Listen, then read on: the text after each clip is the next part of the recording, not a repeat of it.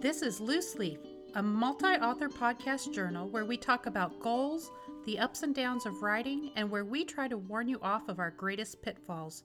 Since I am so bad at doing this at the end of the podcast, I'd like to start out with announcements and reminders. Remember, for the month of February 2021, we have a giveaway going where if you visit us on Facebook at facebook.com/Loose Leaf Podcast, if you like the page and make a comment on the post that is pinned at the top, you can be entered to win one of 2 print copies of Hooked by Les Edgerton. This is a great resource that can help you polish those first chapters, those first sentences, and also deepen your character development. Make sure you check the show notes for links to all the websites that we talk about during the podcast. Well, ladies, we're so glad you're with us. I guess we'll just jump in. I thought maybe the 3 of us could introduce ourselves real quick, and then we'll let you introduce yourself. So we'll just jump in. I'm Charity Bradford. I write science fiction, fantasy mix, and romance. Okay, I'm Hillary Sperry. I write contemporary romance and cozy mysteries. I'm Cale Von Boats. Really have yet to write anything, but not true. I'm trying to write fantasy right now. So he's our inspirational author.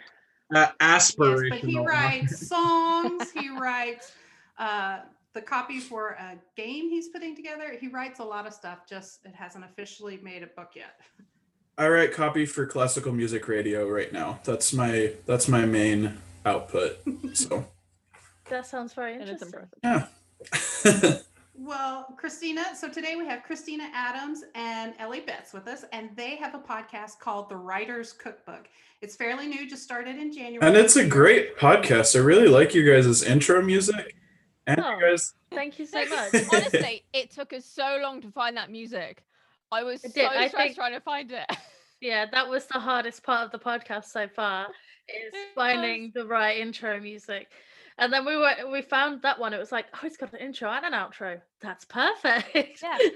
I was looking in a completely different direction, and then you suggested a certain different genre, I think, Ellie, and that kind of led us down the right path.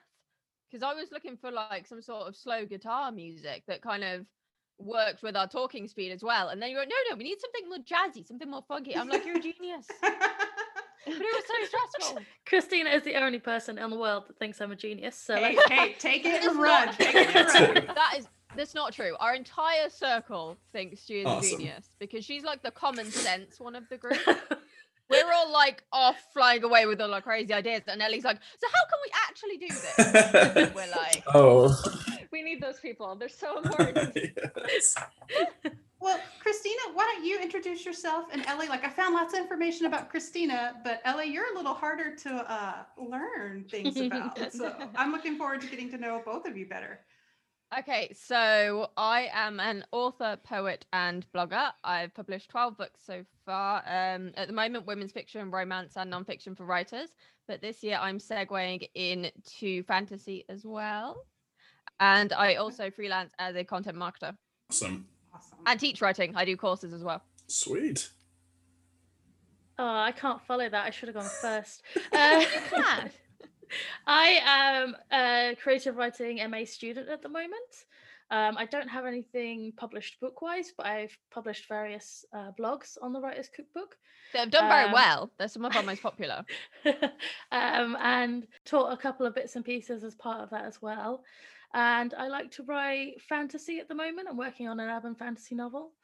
And just bits and pieces here and there. I'm very well known for torturing and killing my characters. Yay! So there's that.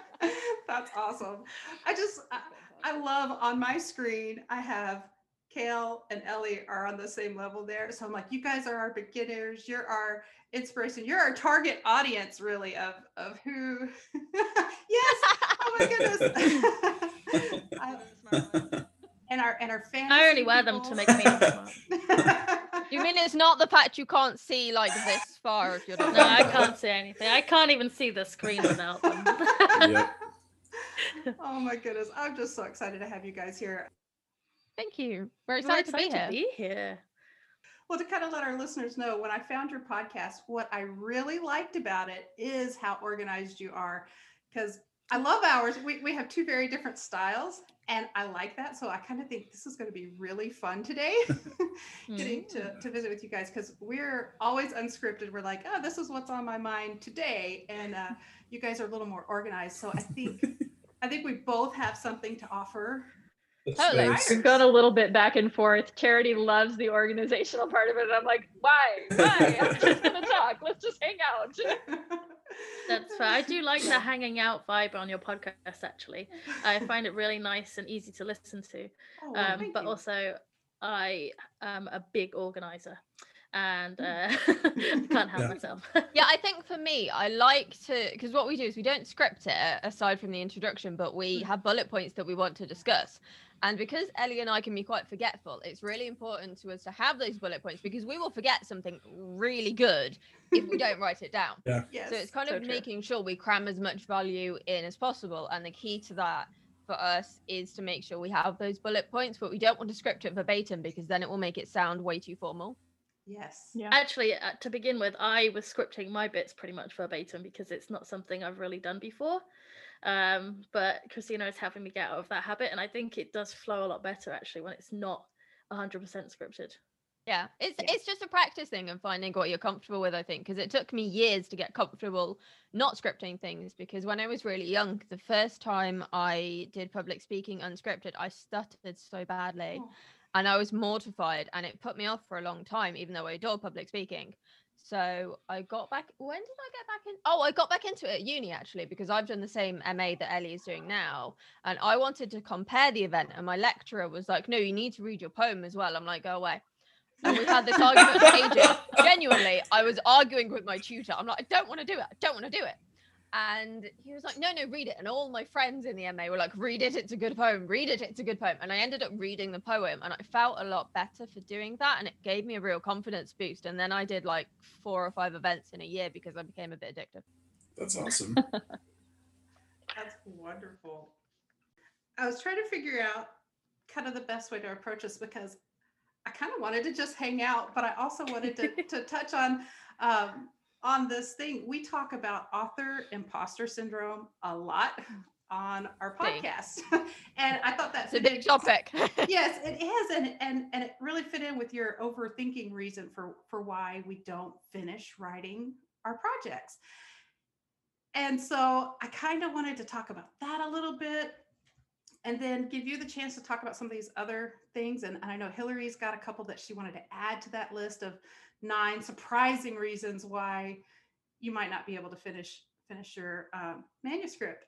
And so do you want to just jump into that, or do you guys want to share? Like, I know, Christina, when I was reading your actual website about how you got into writing finally, I really connected with your story. And I didn't want to put you on the spot and say, do you want to share your story about your Nan? Because how you finally jumped in to take that leap and do what you'd always dreamed about before we even get to the, we don't get to the nuts and bolts, we don't get there, but I want people to get to know you guys.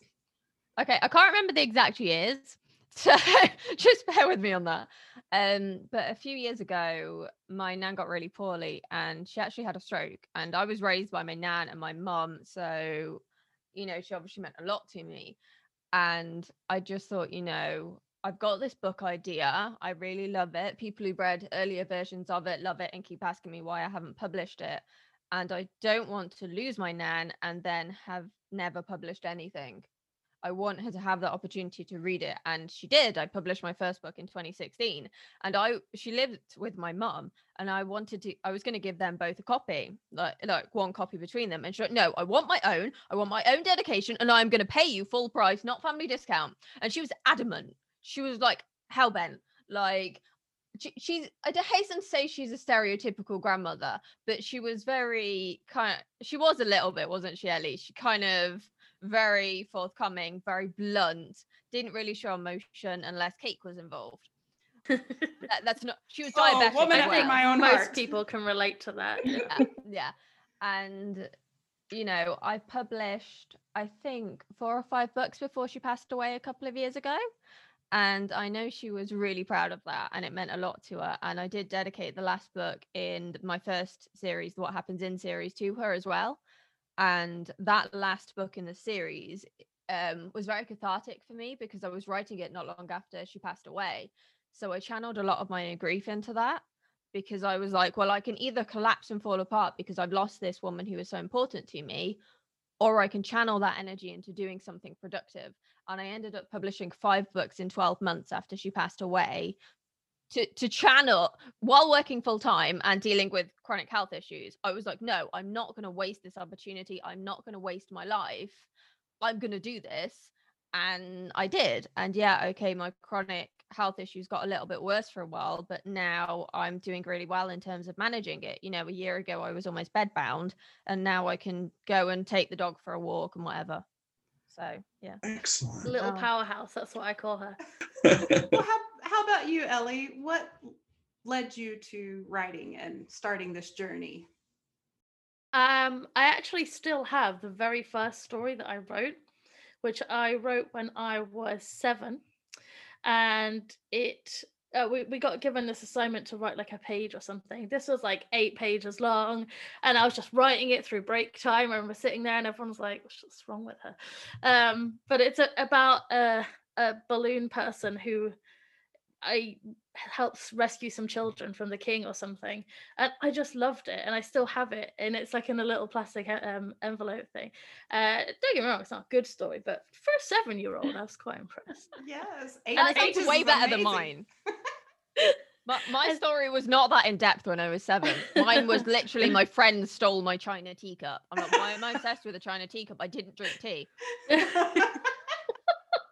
I wrote on and off since then. I wrote a lot in my teenage years, poetry, and I was working on a series which I also unearthed the other day when me and Christina were on a video call, and it's cringy. But I just loved it, and I loved writing, and it's like an escape, and I felt like I was achieving something. And I think I drifted away from it for a long time, to be honest. And then up until 3 years ago, when I met Christina and a few other local writing people, and just sort of rediscovered how happy it made me, I guess, as cheesy as that sounds, and just carried on writing bits and bobs, and then decided to do the creative writing masters, which has taught me a lot, and not always perfect. I don't think I would recommend academia for everybody, but it certainly works for me, and it's pushed me back onto the right track. And now I feel like I can see my future in writing and all these books I want to publish, and I just love it. I get so much out of it. That's really interesting. That sounds very similar to the way I kind of discovered writing. And I don't have my first story, but it sounds like we could have, been writing buddies at the time. We could. Mine was a little construction paper book that had something about a princess and a Dracula and something I don't remember, but they were special stories, and you find these things that kind of propel you along. And then same thing where I sort of walked away from it for a while and then found the people who led me back. Those writing groups are so important, the people who support and kind of help you find your path. So very cool. Okay, well, let's jump in real quick and see if we can hit just a couple of these. I don't want Christina and Ellie to have to rehash a podcast that they have already posted. I want you guys to go, all of you listeners, to go find their podcast, The Writer's Cookbook, and listen to it for yourself because it's awesome. But I did want to just kind of talk about some of these because I think it's important for us to realize there could be reasons we're not recognizing that are holding us back from doing what we dream. Yep. So do you guys want to kind of just touch on a subject, or would you like me to tell you what I highlighted? I printed it off. I think, oh wow. No, you pick what you want. Pick what you want. Yeah, we'll be led by you. Yeah, you know what's going to benefit your listeners the most. So that's kind of what we want to focus on rather than what we think is interesting. Okay, well, great. Well, what I did on your website, so everybody, they do have a website where you can go and see their transcripts if you would rather read than listen, although listening is so much easier. So that's what I did. I printed off this one and I highlighted what really stuck out to me, things that we've kind of talked about on our podcast, things that I feel like we should talk about a little bit more. So your first reason for why you can't finish your work in progress is research. And what stuck out to me is you said it's not always about researching your specific topic, but also researching around it. And I think that is so important. That's something that we don't think about. We think, okay, I'm talking about this doctor, so I've got to research everything about this doctor. But maybe you need to research about the whole environment, the paramedics, the nurses, the everything that comes with being a doctor. Maybe it's beyond that. Maybe it's what's the town like, I don't know, but that's where my mind went. Is that kind of what you guys were meaning when you said that? Yeah, exactly. And I have a lot of people who are like, oh, I'm writing fiction, I don't need to research. I'm like, of course. Yeah. Like, if you're getting stuck, quite often it's either fear or you don't know enough. And in my last book, Hollywood Drama, I wrote about my main character doing an Ibiza residency because he's a DJ. And I visited Ibiza. We went on holiday there a couple of years ago because it's only like 2-hour flight from here. And even though my boyfriend and I are two of the most unsociable people you can meet, we were right in the heart of the clubbing district, which I didn't realize until after I'd booked it. But even though I'd been there and sort of unintentionally experienced it, I still didn't really know what it was like to be caught up in that clubbing thing because I refused to pay 100 quid just to get on a boat for a gig. I'm like, I'm a cheapskate and unsociable. I don't know if I've mentioned that. But it's also like understanding those really small things. Like, for example, my character is also an alcoholic. So what does he experience there? What does that feel like? It's not just like what it looks like to the outside world. What's it like in here for him? And I remember in one of my other books, one of my beta readers messaged me. She was like, how have you never been drunk? This is really accurate. Good job. And I was like, I just read stuff on the internet. That's all it is a lot of the time. Yeah. And when I was stuck on my current book for thinking of stupid things to happen in Ibiza, I came across a really good article of musicians talking about things that had gone wrong at gigs. It was a gold mine. It was an absolute, not only was it hilarious, but it was a gold mine. Like, in my book, I ended up having someone peeing on the stage at the start of his very first set. Because at the end of the day, these people are drunk, they're high, they're there to have fun, and it is a little bit of a cliche, I apologize, of the British people going and just getting smashed, making idiots of themselves. Oh, it's so embarrassing. It's embarrassing, but it's a cliche, and it's also kind of true. It's not just British. That's how cliches become cliches. So. Yeah. But it was just such a gold mine. And if I hadn't gone, okay, I'm not sure where to go with this, and just like taken the time to do that research, it would have taken me a lot longer to finish that book. Yeah. Kale, were you raising your hand a minute ago? Sorry.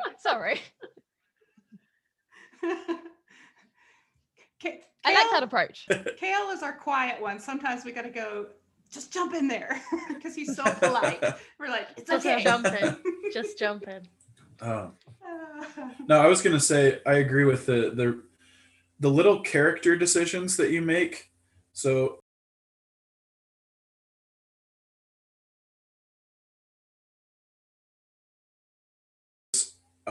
coal miner, essentially.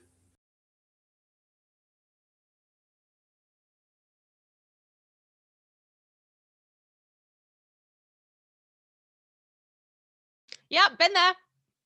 Literally, I have a story that involves coal mining as well. And I've been messaging Ellie because she has a history degree. Nice. I'm like, can I do this? Can I do this? What's the timeline for that? So she's just been in the middle of the working day getting stupid questions about Victorian time. It's okay. I finally feel like the history degree is useful.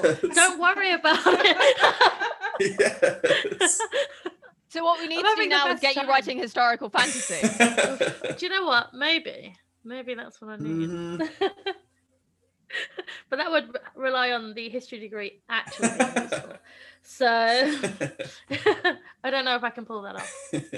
Well, for now, we'll help with my ghost story. That's what counts.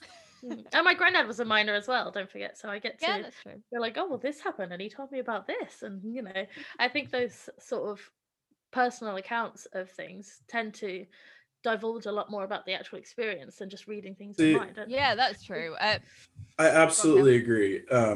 I had a paper to write in college, it was for a world music class, and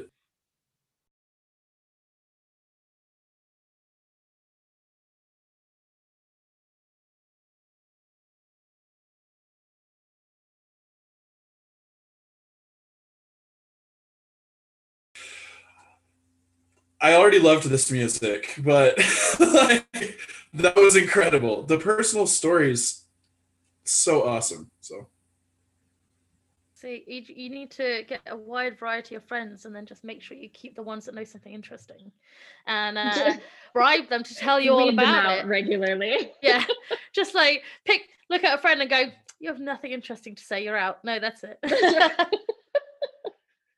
Are you all familiar with Jodi Picoult? Yes. She wrote My Sister's Keepers, The Storyteller, a gazillion other books. She actually does a lot of research before she writes a single word. She interviews people because she often tells two different sides of a story, and she interviews people from both sides. Like, she's got one book called Small Great Things, and she interviewed a lot of reformed white supremacists to write about that. And she also spoke to a lot of Black people about their experiences of racism, so that she felt she could really truly embody it rather than making assumptions. She had these real life stories and experiences, and I think that's it's a time consuming way to do it, but it makes the writing very powerful. that is awesome. That's one of the hardest things about research, and I made notes on some of the topics in your 9 things that really hit me, and I actually I didn't actually put research down even as one of them, because I'm like, this is like the big obvious one to me. This one, research is hard. Yeah, I mean, if you really want to do justice to the subject, you have to get in there and do it. But it is quite obviously one of the big reasons I think that we don't finish our novels. And I think it's one that people are less aware of, like I said, because they're like, oh, I'm writing fiction, I don't need to research it, I can make it up as I go along. But I was talking to Ellie last night about my current work in progress, and I said I set a lot of it in the real world. So even though I'm writing about celebrities in my current series, and my next series is a ghost series, I want it to feel like this could genuinely happen, and setting it in real places that I've been to or that I can talk to other people about really brings it to life. But I need to do the research to turn those settings essentially into characters. Absolutely. Hey, Hillary, tell them one of your additions, one of your additional reasons why you can't finish your work in progress. Yeah. So before I had listened to your podcast, Charity was telling me about it, and she was like, so it's about 9 surprising reasons that you don't finish your work in progress. And I started writing things down. Like, my number 1 is you don't have enough chocolate. That's my first reason why you might not. Yeah, that is vital. That is vital. That is vital. I mean, I've just finished drinking the hot chocolate. I can't write anymore. I got to go do something else. Yeah. But that was my number 1. My next one was you're too busy binging Bridgerton or something along those lines. So yes, I just I don't know. That fell into one of yours where you were I think, which one was it? I would say it falls under number 8, which is not making time for your writing. There you go.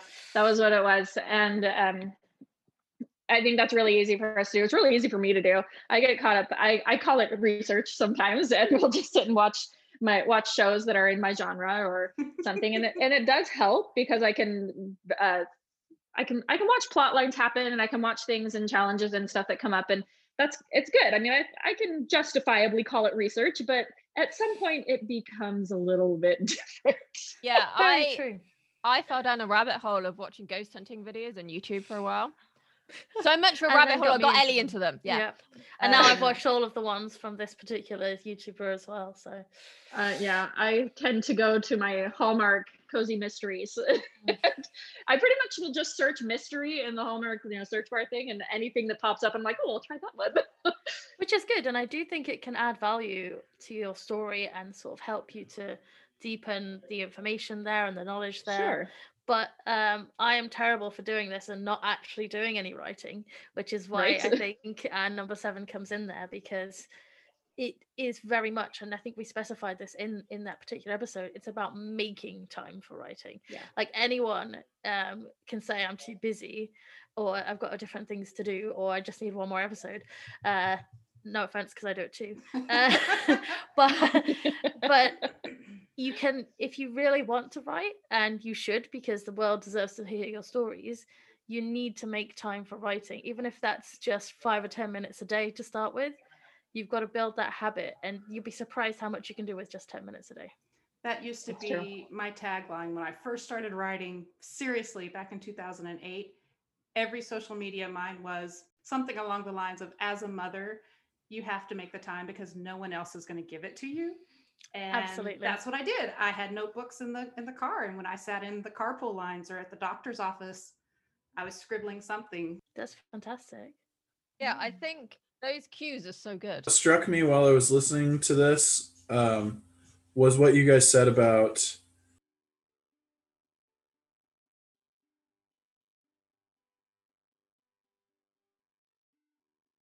the book. Absolutely. And most people can type that fast.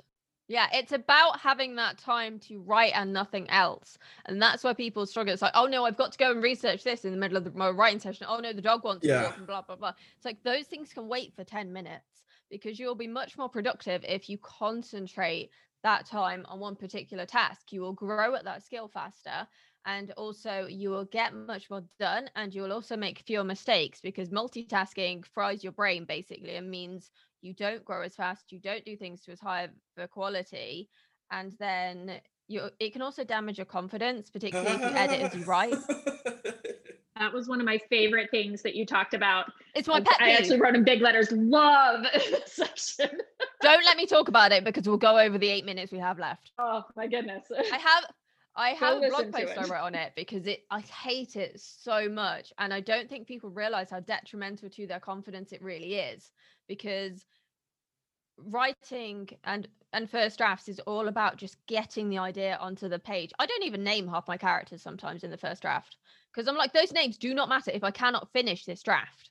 I had an entire and I love family. That you talked about you talked about really separating those times where you will just write for months at a time, and then you'll only after you've gotten that done will you go back and start editing for a separate section of time. I don't know if you do it for months on end as well, but I really like that. I think November to about mid-January just writing, and now I'm in the editing phase because I've got like 3 or 4 books drafted, so I want to kind of get rid of them, shall we say.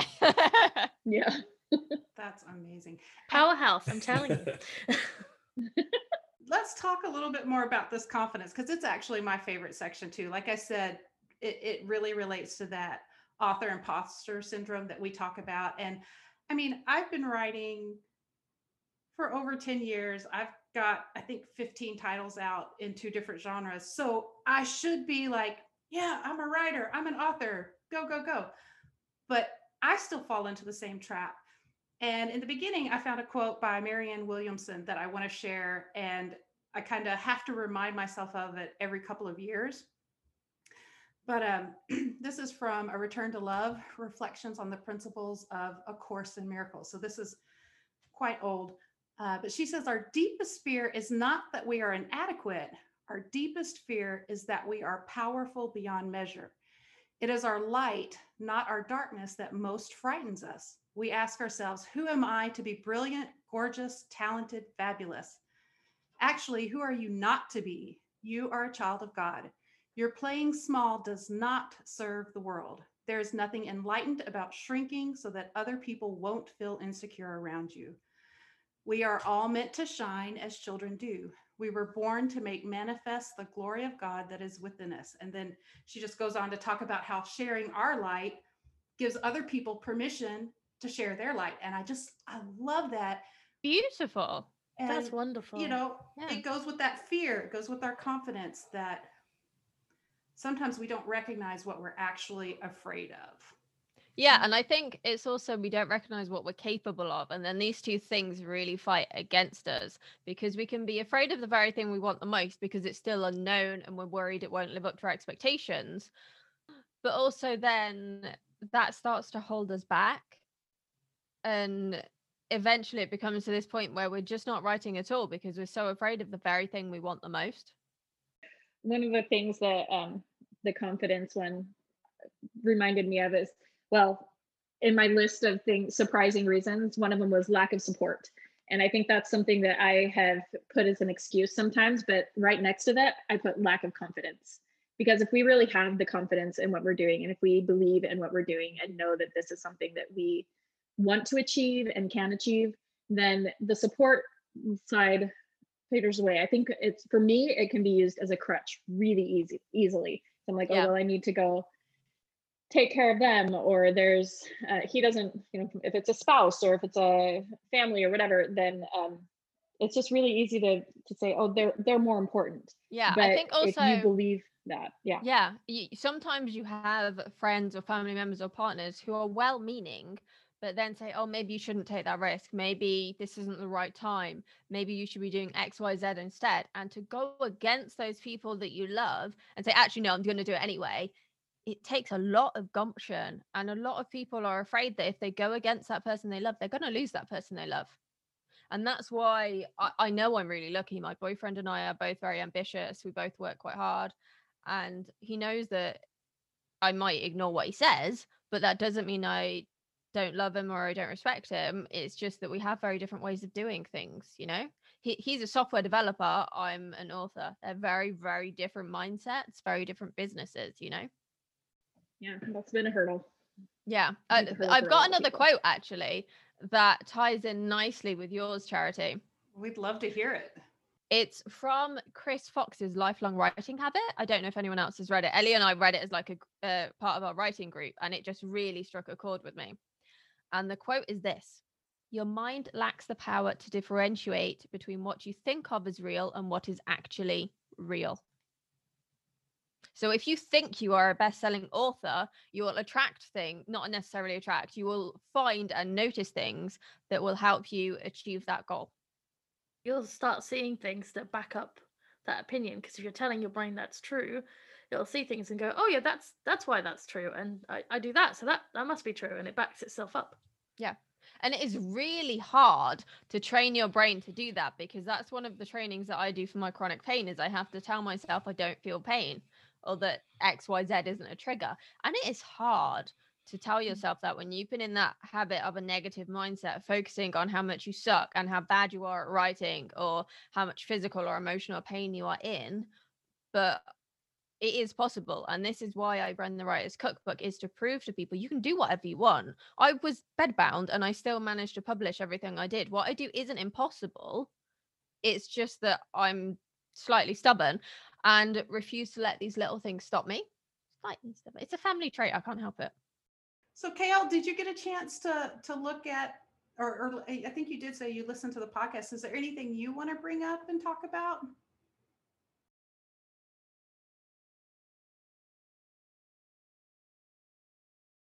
It is whenever I listen to like inspirational writing podcasts and material, I'm always like, oh yeah, I do that. For real. Several points I'm like, oh, that's so me. Yeah, you need to hear it from someone external sometimes, as that reminder. I think, like, even if you know you do it, having it pointed out to you, I think, can sometimes propel you to actually change those negative habits, or at least start to go, no, I shouldn't be doing this, and slowly pull yourself out of it. It was the same with the Chris Fox book, the Daily Writing Habits one. Because, yes, all the stuff in there I've probably thought before, and I've probably heard before, but having it on paper and from that voice of authority who is external, like you say, you sit there and go, yeah, I need to sort myself out. Why am I not doing this? I can do better. I know I can do better. And then you sort of get on with it, I think. At least I did when I read the book. I think it clarifies those too. As you're trying to figure out what's going on and doing things, we have all sorts of self-doubt. And then to have somebody say it out loud, you're like, oh, that's all of those random thoughts I've been having all came together right there. And now I can fix it. You can't fix it if you don't know what it is. I was listening to, I can't remember the name of the podcast now, but it was an episode about procrastination. And I listened to it and I was like, that's me. I've been procrastinating this whole time, and there's a definition for what I've been doing to myself. And so being able to see that and recognize it helps me to work around it, if you see what I mean, and not be such a procrastinator. But that's how I got through the first few years of school. So that's how we do. Procrastinating, or by trying to stop yourself? Procrastinating. It was only recently I decided to try and stop myself. You just saw it in. Well, I did have one other one that I wanted to pull out, and it was under your topic number 3, tension. And the reason I did is because it made me think of Hillary and something we just talked about a week or so, or however long ago. So you were talking about, increasing the stakes is important for any genre that you write in. And Hillary was talking about how she just likes her characters to be happy and everything to be going well. I know. It's terrible. I realized that was one of my problems recently. I'm like, this is why my books aren't completing themselves as easily, because I'm not giving them good enough stakes. It's like, logically, I knew that had to happen. I've gone to classes about it. I know that this is important, but it's like, as I would try and put my characters through their story, it's like, I don't want to kill off their family. She doesn't want to put her mom into a burning building. I don't. I'll tell you what, I was really, really bad for that. Because I used to write like almost to escape, I would always focus on trying to make things as happy and shiny and whatever as possible for my characters. It doesn't work well. And someone read an earlier version of What Happened in New York and said to me, you need to be meaner to your characters. And it's the best piece of writing advice I've ever been given. And I may have taken it a little bit too. Her reputation for torturing characters precedes her. Just wait. The next 2 series I have planned takes my level of torturing characters like to 1,000 compared to my current stuff. True. Well, we were talking about my novel idea the other day, Christina and I was like, and then I'm going to do this. And then she's going to like accidentally channel the spirit of her dead granddad. And she thinks she's lying about it. And she thinks she's just winding her up and it's going to be so good. She was like, wow, that's evil. I was like, I know, I'm so excited. Yeah, I was plotting, because I plot quite far ahead. I've got the first 4 books of my ghost story planned, and I was planning how like they take down the big bad. And I told a couple of people, and they were like, "That's evil. That's brilliant." And they were so. It's quite grotesque. I don't mind sharing it, but it's quite grotesque. So it depends on what people's levels are for gore. I think we've got a whole range, so. Well, okay, so this will be like book 4. So by the time it actually comes out, most people will probably have forgotten I've said it. But one of my characters, the big bad, is a necromancer. And he is dying slowly. And so he's basically been stealing people's souls to save himself. And he tricks another necromancer into helping him. And one of the other side characters is a mummy who wants to look like a human again, not 4,000 years old. So obviously his skin's really gross. And they go to an alchemist. And the alchemist, once they've taken down the bad necromancer, basically swaps the bad necromancer's skin with the mummy. So the mummy can live, and then the necromancer is in this curse. So he gets eternal life, but he's basically in a coma until someone wakes him up. Oh my goodness. Which could be never. I love it. That's my level of evil at this point. I love it. I love too that you say you plot so far out. That's wonderful, and obviously that works for you. And I did like in your podcast you said, no matter what level of plotting you do, when you like if you start at a road trip, you at least know where you're going to get to, even if you don't know what you're going to see between. And I loved that you left that open-ended, because plotting is so subjective to each individual of how much. Yeah. It's a scale, and people see it as too black and white, and it really irritates me, because it's like, no, some ideas you need to plot meticulously, because you're going to shoot yourself in the foot and you're going to spend a decade editing it because there are so many plot holes. But some things don't need as much plotting, and you can kind of go with the flow a lot more, particularly if it's standalone, I think. If it's a series and quite a complicated one like my fantasy series, it really helps to do things in advance, because not only can you foreshadow it, but you know what you're working towards, so you're less likely to get stuck or dig yourself into a hole. And also you can work through those plot holes first, because I had quite a few in Ghost Call, which is the first book in the series, and it really helped me to work through those before I started writing, because then I could write it relatively quickly. And I planned my next Hollywood gossip book quite in depth, and I wrote a first draft of that in about a week. Wow. So amazing. It makes a massive difference, I think. Thank you. does, and on a smaller scale as well, for someone like me who is much more towards the end of just starting out. Obviously Christina has a lot more experience with the story that I'm working on. I actually ended up writing the last scene because I had it in my head and I thought, you know what, I just need to get it out, I need to get it on the page. But having that end point, even though I have no idea, well, a rough idea of what they're going to see in between, knowing that end point on just that smaller scale helped massively in terms of getting the rest going. And I'm still not finished, obviously, but it helps you to see where you're going, which is the literal interpretation, I guess. But I definitely recommend. You can then like work out the stakes. You can work out the stakes more easily then, I think, as well, because you know what you're working towards. You can know if you need to go like that or if it's much more subtle.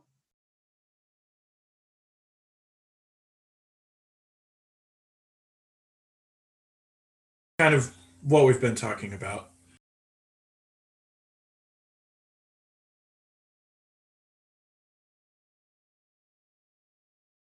Over there. It's like when you're watching a movie and you're like, there's a second movie. Like, I know this hero is not going to die here, but as the writer, dude, what can we do? Yeah. Yeah, I think a lot of people get bogged down in what happens sometimes, but it's like in romance or mystery. You know the couple are going to get together. You know they're going to solve whatever the mystery is, but it's not necessarily about that. It's about how they get to that point. Yeah. And I find plotting really helps with that because there's a bit of a notorious story around the Writer's Cookbook now with my NaNoWriMo story. I don't know. Did I mention it in that episode? I can't remember. I think you've mentioned it in a different. Yeah, I haven't heard it. I wanted to do NaNoWriMo and I decided to work on a romance crime novel and I thought I'd plotted it. It was the first time I'd ever plotted something. This was in 2016-17. And I got to my plot on Halloween and I realized that I didn't really have a plot. I'd written what happened, but very, very vaguely. So my climax was Poppy finds out who the murderer is. I didn't know who the murderer was. So I was desperately trying to do NaNoWriMo just to kind of prove that I could do it. And I ended up changing the murderer 3 times and getting in such a flap. I did hit the 50k, but I got in such a flap that I almost quit writing fiction altogether because I hated the process so much and I resented writing at that point. And I took a break to focus on my content marketing and copywriting because I hated it so much. And if I hadn't taken that break, I probably would have stopped altogether. It's funny because that was making me think. I am currently planning a trip. I do not know if it will happen, but I have this idea for a romance and I was like, I need to go to Oregon because I've never been to Oregon and I want to set it there in Oregon. So that's the research part. But what I'm doing is I've got a map and I'm trying to figure out where do I want to go and how far is it from here to there. So in the end, I'm going to have this plan of at least the direction that I do this road trip. I'm not going to plan everything in between. I'm going to get to a place and then explore. But that's kind of what you're talking about. That's kind of a middle level of at least knowing those big points that are going to move your story forward and having an idea of what you need in order to reach that end. So yeah, and I think a lot of people like, I don't plot, and then you ask them what they've got planned for their story and they can recite it mentally. So if you know it in your head, why aren't you writing it down? Because if you write it down, then you free your brain up to think of other things. So then you've got much more space in your head. And if you have like a bad memory or you've just got a lot going on, it frees up so much mentally to write down as much as possible.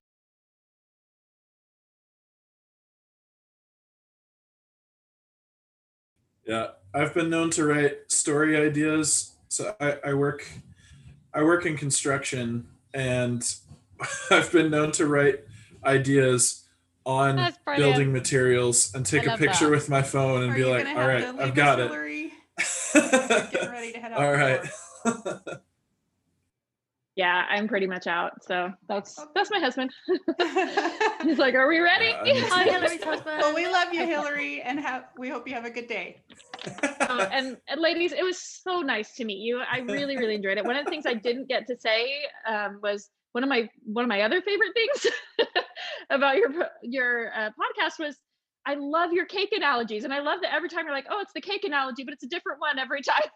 It was just they will continue. That it used to be me that came up with them, but now they're all Ellie. Ellie is the one with the metaphors and the comedy. I love them. They were fantastic. I love to bake. So need more cheesy metaphors. Keep writing, keep cake analogying.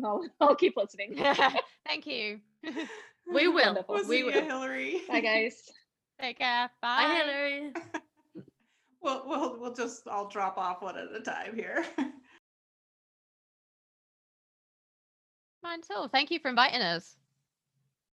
Thank you guys for taking time to talk with us. And I've never done anything like this before, so yeah, I've been I look forward to hearing more of your episodes. So. I have almost 600 followers on Twitter, just saying.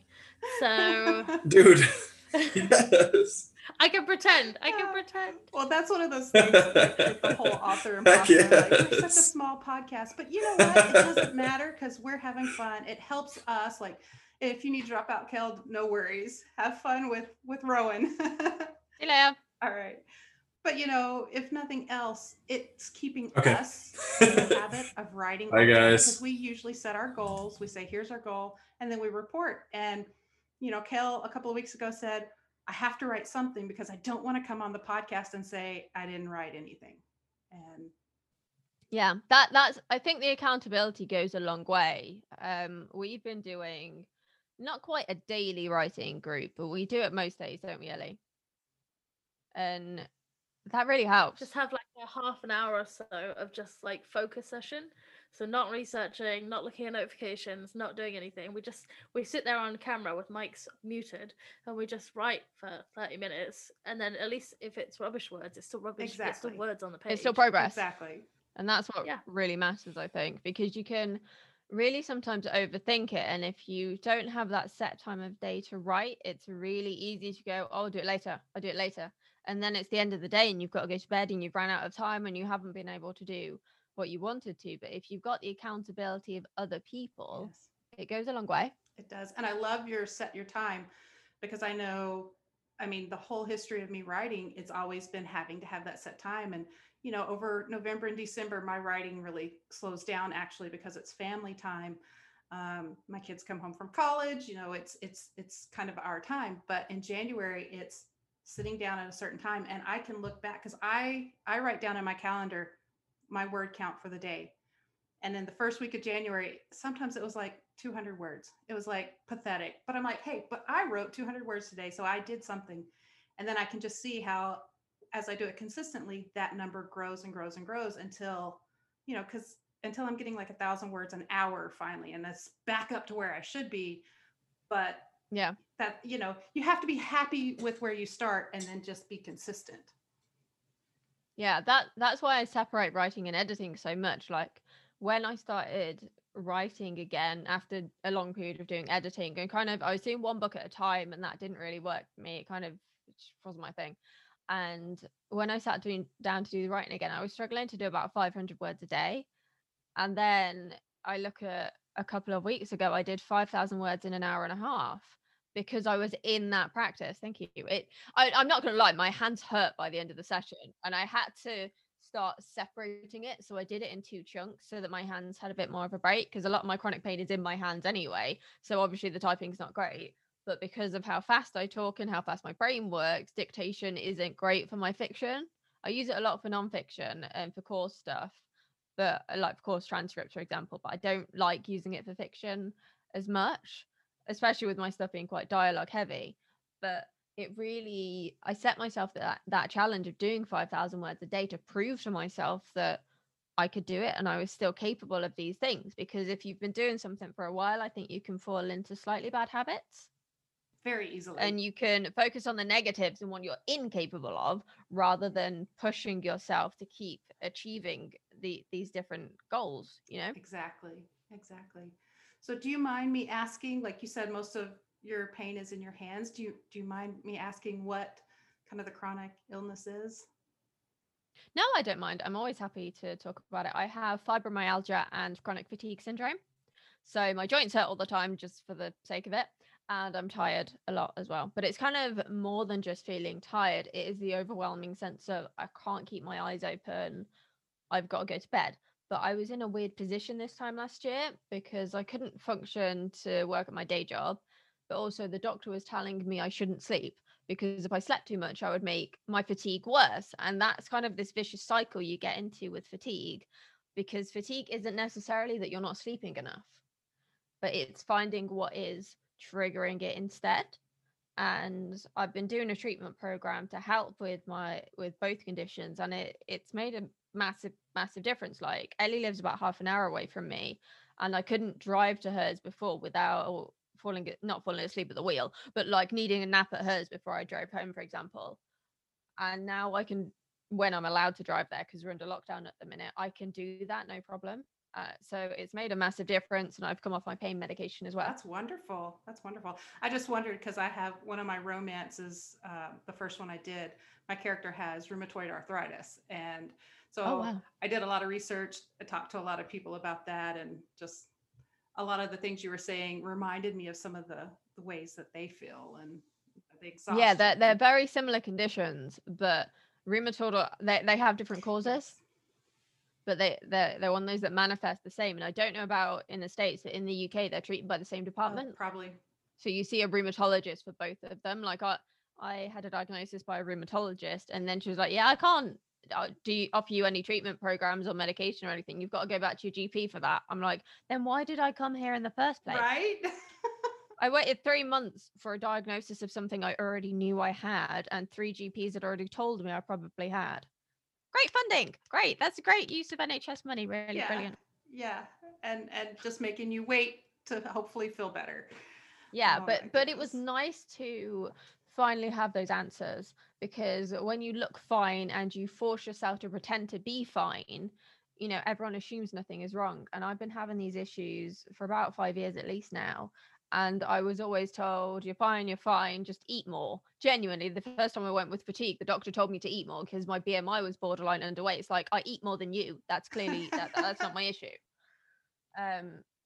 And I really had to push. And it was only when I told them that my mum had certain chronic health issues that are hereditary that they finally listened to me. And one of my GPs said, come back if the blood test is fine, because we can test for other things. But I had to really push and mention the family connection before they took me seriously. It's so funny because as a writer, my mind the whole time you're talking is going through, this is what we need to give our characters, because same thing with my character, you know, RA and fibromyalgia. It's kind of a silent, hidden problem that, like you said, people won't look at you and know that that's something that you have to deal with on a daily basis. But you know, if you have a character with those kind of issues, it really deepens who they are. It affects the way they look at the world. It affects how they can interact with it, because they're real things. And my mind is, I love it. That's why I get that. I get that. Like... But my other series that I haven't mentioned, I have a character with fibro, and it's a fantasy series, and her health issues are connected to her powers. Oh, that's and cool. In the series, she learns to cope with her powers, and that helps her cope with her pain. And it's quite hard to write, not only because it's a balance of crime, fantasy, and romance, but also because it is so close to me. And I know a lot of people are going to go, oh, that treatment program's a load of BS. She made it up, blah, blah, blah. I'm like, well, actually, I've lived through it. I know it's a thing. But there is still that fear in my mind that people who ruminate on their pain and don't want to do the work, or don't think it's going to work for them, are just going to be like, no, it's a load of nonsense. And like, it's based in science. It's just not science people are talking about, because there's more money in plowing you with drugs rather than and trying to find the easy way, rather than actually working out the cause and effect of things. I love it. And I love what an inspiration that you have to deal with all that, and you're cranking the words out and you're getting the books done. So it really is a testament that, you know, if this is what you want to do, then do it. Yeah. You just have to make it happen. Have you ever heard of something called flow? There's a really good TED talk on it, but it's basically when you're just in the zone and you are writing and you forget that the world exists, and you forget to eat, and you forget to go to the loo, and you look up at the clock and an hour's passed. That's flow, because you can only process so many stimuli at a time, and flow really helps you to block out all of those things. And it comes from a state of being competent, but also challenging yourself at the same time. There's a really, really good TED talk on it that I definitely recommend. I forget the name of the guy who did it, but it's just really good. And I realized a couple of years ago that that's what I'd unintentionally trained myself to do. And that was how I was coping with the pain, because I was so focused on basically torturing these fictional people that I forgot about everything else. And that's how I managed to do what I did so quickly. Well, I know we need to start wrapping up, but Ellie, what else do we need to know about you and your journey and what you're hoping for the future? Well, I guess this year I finished my master's degree, and I have challenged myself to release my first book within the first year of finishing the degree.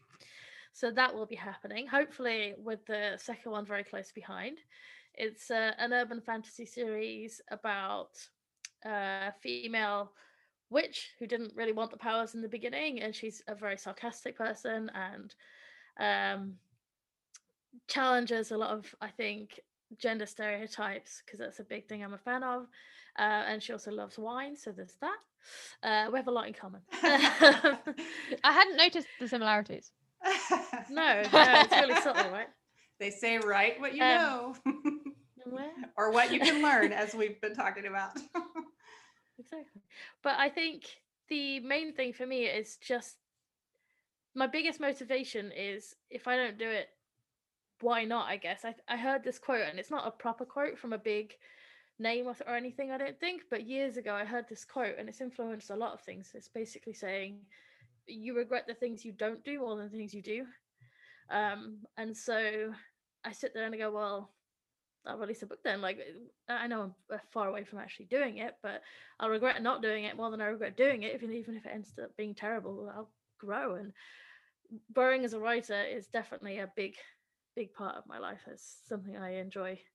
Being told that writing isn't sort of God-given, so to speak, it's something you learn, is something I very much believe in, and I'm evidence of, I guess.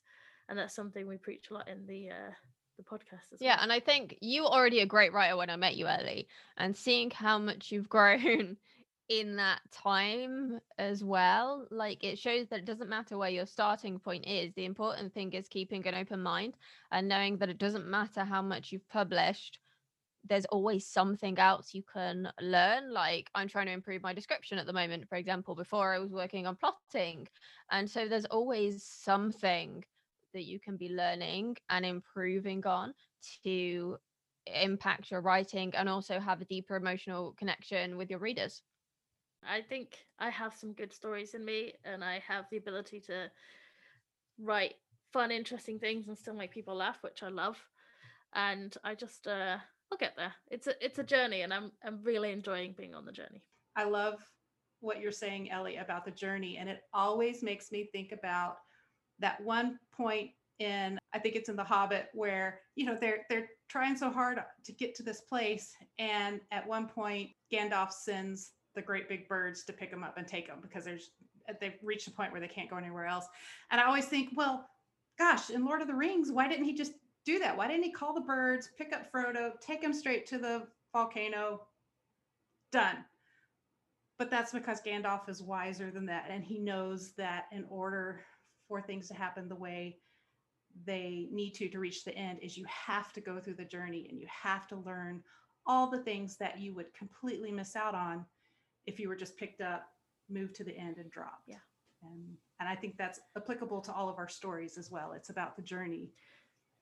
It is, because the amount of things you'll learn from writing and rewriting, getting feedback and working on that and working to improve it, and helping other people with feedback as well, which is what I do. You do a lot as part of this master's degree. You learn so much that you can't jump, you can't skip. There's no sort of cheat code, there's no easy road. You've got to take every single step, and there's a lot of steps, but every step is great, and every step is inspiring, and every step is worth it. Yeah. So it's just about keep on keeping on, I guess, because if you want to get there, you can get there. Yeah. And you will if you just keep going. That reminds me of a quote, and I'm going to paraphrase it really badly because the magazine it's from is downstairs, but it ties back into the confidence thing. And it was one of those Agni Aunt columns, and someone was talking about being really anxious. And the Agni aunt replied saying the opposite of anxiety is action. You can't like think your way out of feeling anxious. You just have to jump off that cliff into the water below. There's no shortcut. You just have to keep doing it. And once you've landed in the water, you've got to keep swimming. Right. Even if you think there are sharks there, even if you think there are rocks there, even if you think the jellyfish are going to sting you, you just have to keep going because you don't know what you're going to find. Exactly. And the other option is to just give up and die. So yeah, you can't tread water forever. No. You've got to go somewhere. Yeah. Exactly. I love it. Oh, getting deep in the metaphors. I know, I'm liking this swimming metaphor. Maybe we've got like a new type of metaphor. We've got the cards, we've got the cakes, and now I've got the swimming. No, we've got to do more cakes. More cakes. Always more cake. Yes, definitely. I want to bake you guys, as we wrap up here, tell us about your podcast, what your goals are, where people can find you, and we'll end on that. Ellie, do you want to start? So our podcast, it offers lots of information for writers who have maybe just want a little podcast to listen to about writing or want some inspiration. Christina is the more experienced of us two, and so a lot of the time it's me picking her brain and going, but what about this? But what about that? But all the good jokes are written by me. That's all I'm saying. No, that's true, actually. The good metaphors tend to be me, the good jokes are you. We take more of a mindset-focused approach to writing. So, for example, like in the 9 Reasons, it's not just that you're stuck. It's looking at why you're stuck. It's looking at why your characters don't have as much depth as they could. It's looking at why your plot doesn't work. But coming from a more, if up here isn't working properly, your stories aren't going to work either kind of angle. And that's because of our own backgrounds, because of my own interest in psychology, and also because of my own experience dealing with physical and mental health issues. And they can check it out by visiting writerscookbook.com/podcast. And we've also got like 400 blog posts on there. We've got a lot of blog posts. You can also find more information about it on our Facebook group, which you can get to, I remembered, is writerscookbook.com/Facebook group. Awesome. And we chat on there about all sorts of things to do with writing, and you can get accountability, you can get some advice, and you can just plague us with cool quotes because we like that too, or writing memes, anything you like. But we always there for some advice if anyone wants any. Yeah. Well, wonderful. I'll make sure there are links, and then I'll also link to Christina's website so you can learn about her fiction and her nonfiction books that are out there to help writers. Yeah, I've got 3 books for writers. 2 are mindset focused. There's Productivity for Writers, which is about productivity and writing more. There's Writing Myths, which is kind of all the things people tell you about writing that are actually not true. Or all the things you think you should be doing that you don't need to, like you're an author, so you've got to have a blog, but you hate blogging, so why are you doing it? Or your first book needs to be this really complicated, in-depth, epic fantasy story that's going to require the most ridiculous world building. It's like you've never finished writing a book. Why are you doing this to yourself? And then there's my newest one, which is How to Write Believable Characters. And that's what it says on the tin, It's about bringing your characters to life using a psychological approach, and I'm actually fleshing that out into an online course as well. Wonderful. Which we've nicknamed C4 because it's the character creation crash course, and as I keep being told, it's explosive. but it's really interesting. Like sometimes putting this content together makes you realize I know more than I think I do, if that makes sense. It does. It's all cause and effect. So it's not just your character's really cynical. It's why are they cynical? Because that will help you figure out how their cynicism manifests. Are they cynical in a relationship? Are they cynical with how they look at the world? Are they cynical to certain people but not others? And those things really play a bigger role in what makes us human than we realize. I love it. You guys, it has been so wonderful having you with us today and getting to know you. And I think what you have to offer is going to be so helpful to them no matter where they are on their journey. So thank you. I think so. I mean, it takes a lot for me to big myself up, but I genuinely do believe there's some really valuable content in there. Oh, there is. We've got a lot of stuff that we talk about and a lot of stuff to hopefully encourage people and inspire people. And we do take a slightly different approach than a lot of places as well. Because like I say, we're focusing on what's going on with you and how that influences your writing process, whether we're talking about the craft or the mindset. And I think that makes a big difference. It's wonderful. It's a great way to approach it. Thank you. Well, thank you guys. The way we usually log off is we like to say keep writing or start writing. Do you guys have a regular sign off that you like to use? We're trying to refine that, but I was reading a Twitter thread the other day, and apparently we just say bye at the end, but we have a certain way of doing it, of pronouncing it, and apparently that's a really English thing to do. Well, let's hear it. We just go bye. Bye. Well, I love it. Well, you guys, thank you once again for being here, and I hope you enjoy the rest of your weekend. Thank you so much for having us. Yeah, you too. Bye. Bye.